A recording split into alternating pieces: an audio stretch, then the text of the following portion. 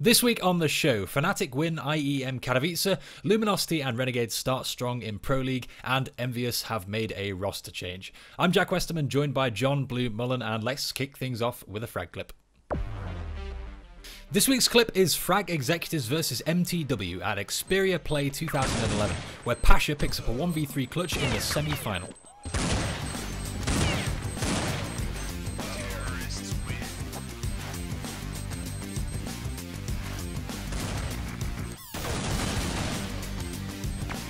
FX would defeat MTW 2-1 and SK Gaming 2-0 in the grand final to become Xperia Play champions. They took home €10,000.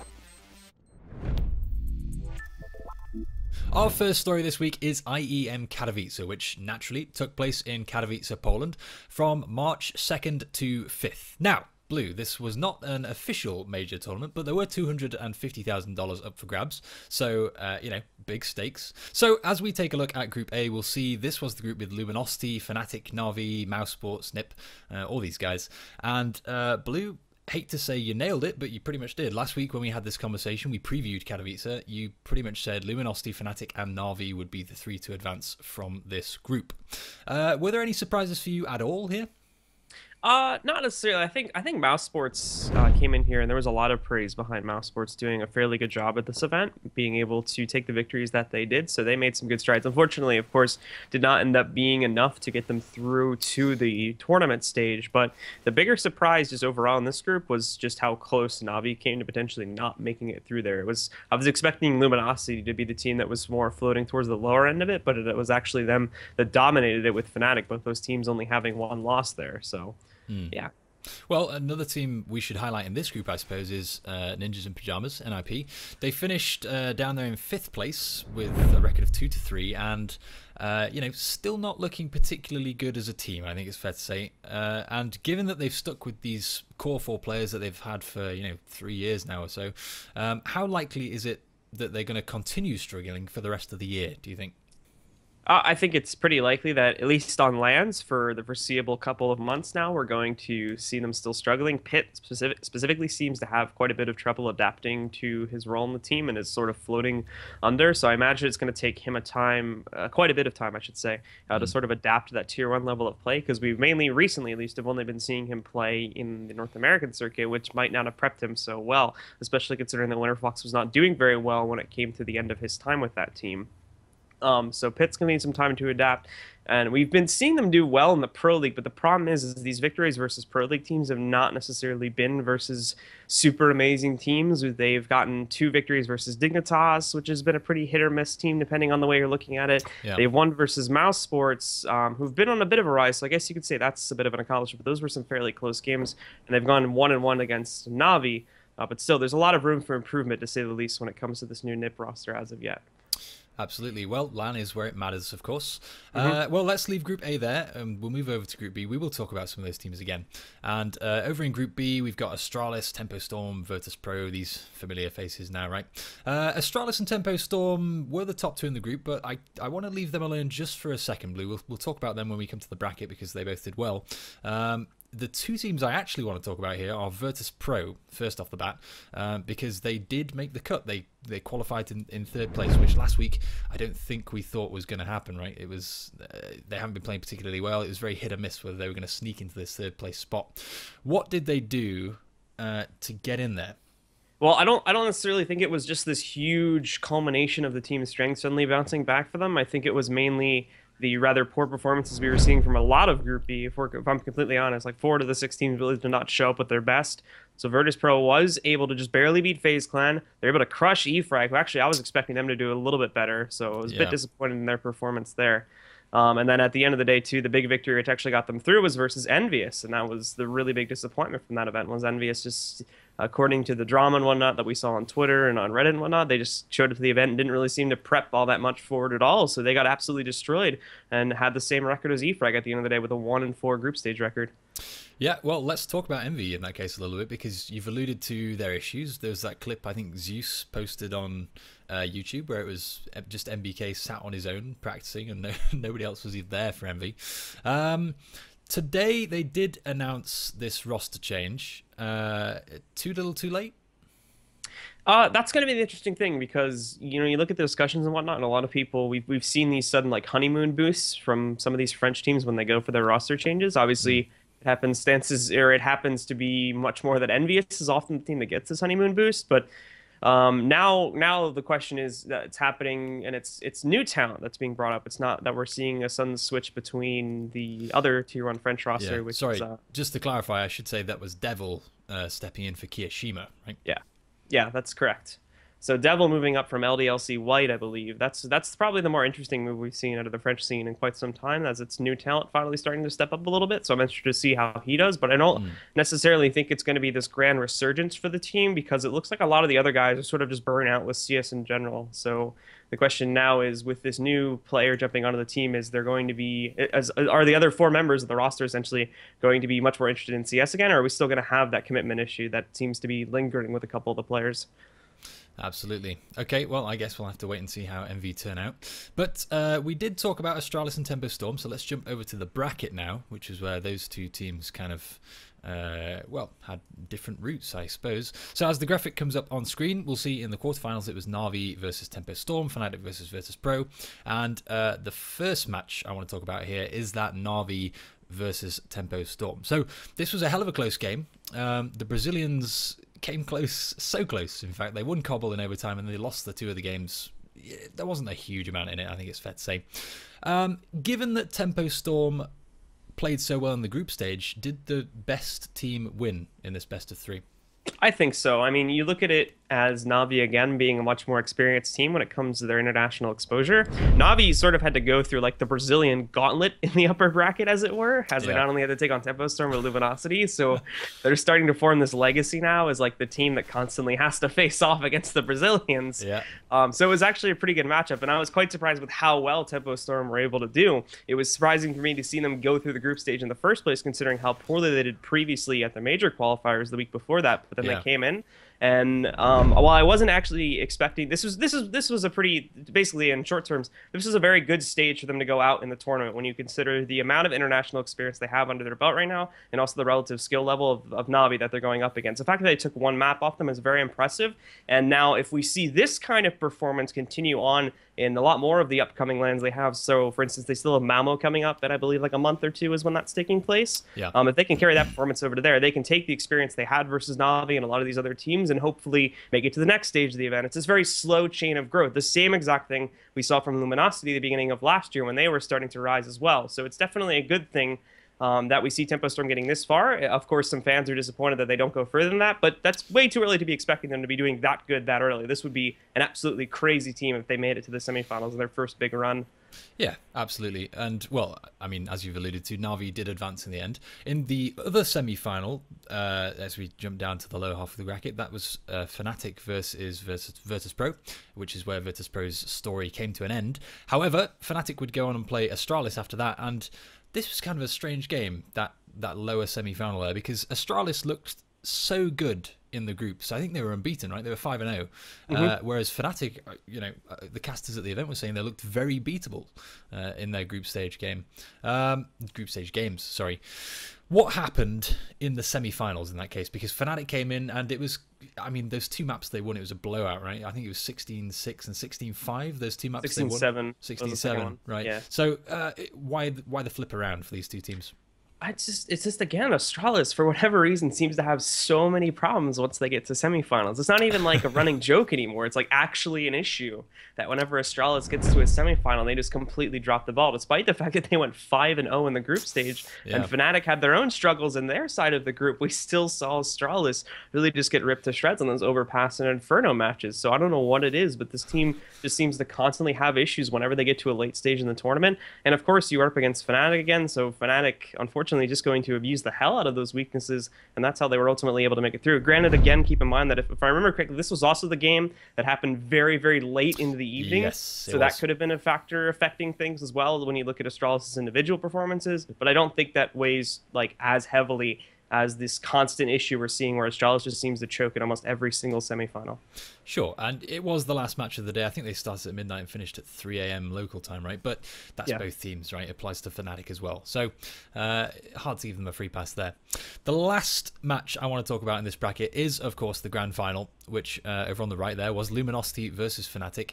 And, you know, amazingly close games. Some of the best Counter-Strike, I think, we've seen for a while, actually. I mean, in my opinion. But Fnatic did take it 3-0 in the end. It was, you know, some of those comebacks they were getting on were absolutely phenomenal, right? They just looked unstoppable. Is the scoreline a bit... I mean, Luminosity deserved to win a map there, surely, right? Yeah, absolutely. I mean, the 3-0, if you're just looking at it plainly, does not tell the whole story. No. With a 17-19 scoreline on Overpass and a 15-19 scoreline on Inferno, those were very, very close games. That comeback we saw from Luminosity specifically on Inferno, I believe it was. Actually, sorry, let me answer that again. I think I got that flipped. Yeah, just go for it. I mean, Yap can edit it. Do you want me to ask you again? I'll give you a snippet. Yeah. Okay, so Fnatic came on a hell of a tear, won 3-0, but I guess that's a bit misleading. Do you think Luminosity deserved to win a map?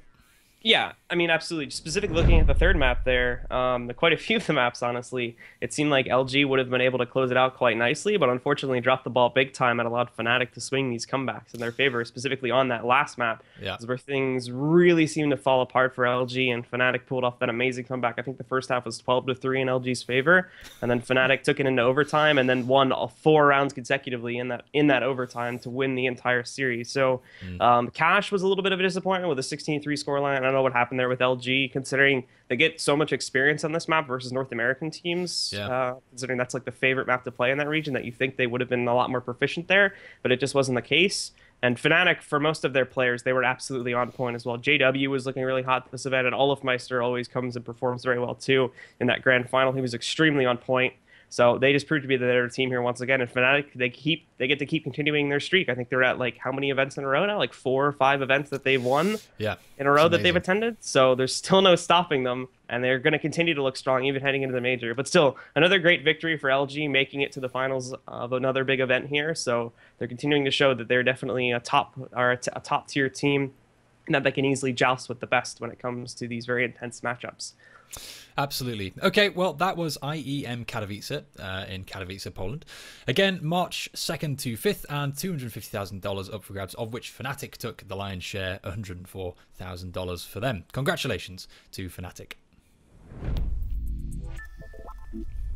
For our second story this week, we're going to check in with ESL's Pro League, which is, of course, an ongoing league with a $750,000 prize pool. Now, we're coming up to week 4, so a little under halfway through the season, and this is the current state of the groups. Let's get Group EU, or the European group, up on screen first. So, Group EU. Group EU, interesting. We'll stick with it. So, a lot of familiar trends here in the European Group Blue. Virtus.pro playing poorly, right down there at the bottom. They played 12 games and lost 11 of them, which is remarkable. We've also got Fnatic and Astralis playing well at the very top. Astralis currently at the again, this is correct as of time of recording, right? So these, as you watch Pop Flash, these figures might have changed a little bit, but at the moment, Astralis are top. Which teams stand out for you in this group, Blue?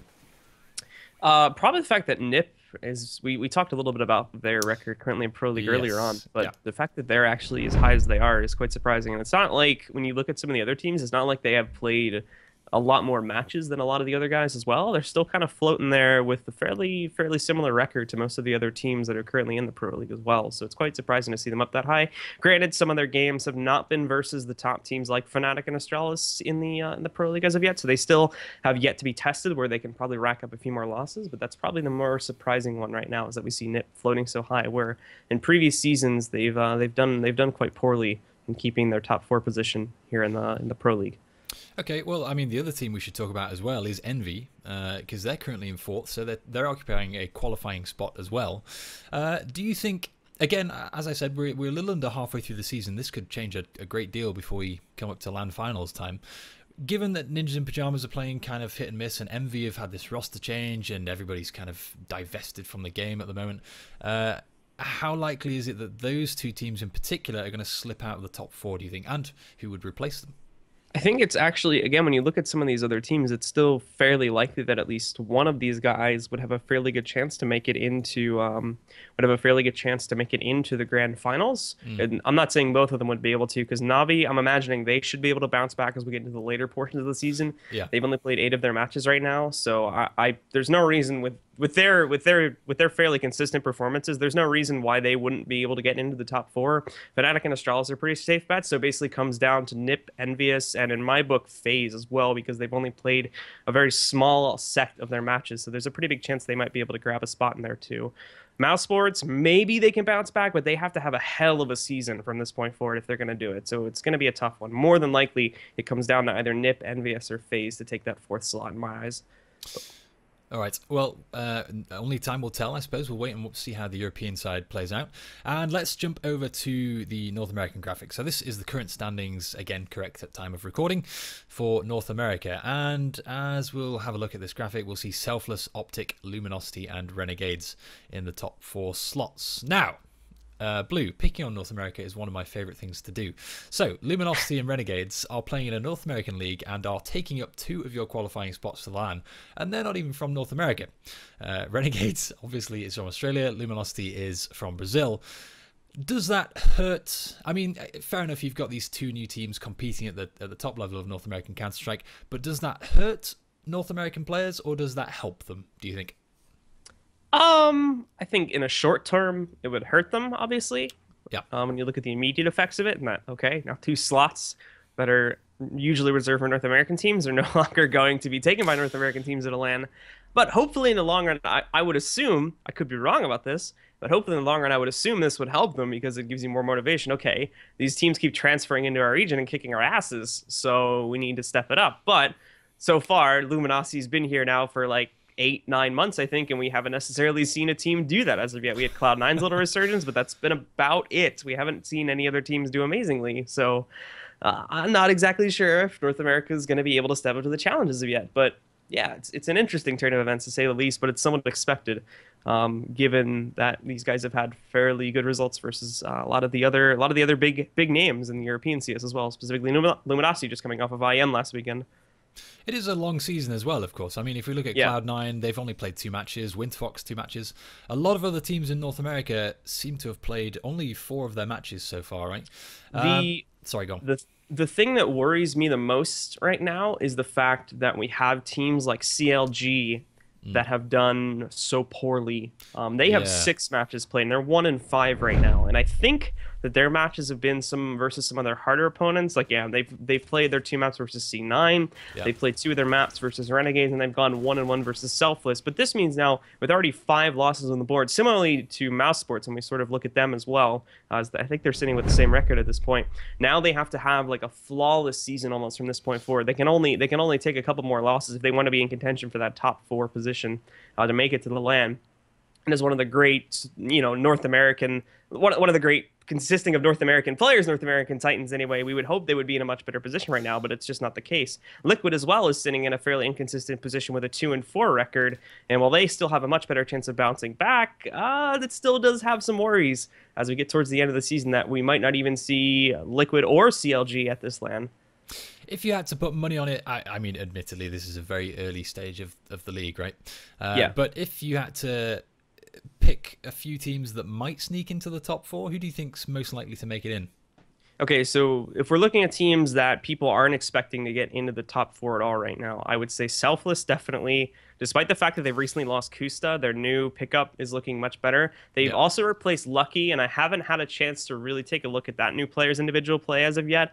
But considering the fact that their Opper still seems to be able to impact against some of the top North American teams, I wouldn't be super worried about that one player's performance. He should have plenty of time to adjust. So they're a pretty likely chance, especially considering they're sitting on a 6-4 record right now, and they're currently leading. Granted, they played way more matches than anybody else in the league, but they're still on top. So I think there's a chance for them to still make it in the top 4. And another team which I'm interested to see as we go deeper and deeper into the season is actually Energy. Because with Gombi leading, we've actually seen some pretty promising results with this team. I still think there's a lot of development to do, but if it happens faster than some people are expecting, there may be a very, very slight chance that they could sneak it into the top 4. Last but not least, I've got some quick fire questions for you, Blue. So, quick as you can, give me your thoughts on the following news stories from the week. First of all, WRTP beat CLG Red to take the women's title in Katowice. Yeah, I think this was one that was fairly disappointing for the fans of CLG Red, given that they've gotten themselves into this team house and whatnot now. So I think a lot of people were expecting them to be the favorites coming into this one. They did make it to the finals, but when it came to those grand finals, they got kind of dominated with a 2-0 victory for the guys on We Run This Place, who, to my knowledge, again, of course, I'm not the biggest follower of female CS, but this team was formed fairly recently. Looking at their information on the Liquidpedia wiki as well, just forming up as of like 3 or 4 months ago now, getting this roster together. So, unfortunately, CLG Red had a bit of a disappointing loss there. At least looking at the reputations coming into that matchup. That's it for this week. I'm Jack Westerman, joined by John Blue Mullen, and we'll be back next Wednesday with another episode of Pop Flash.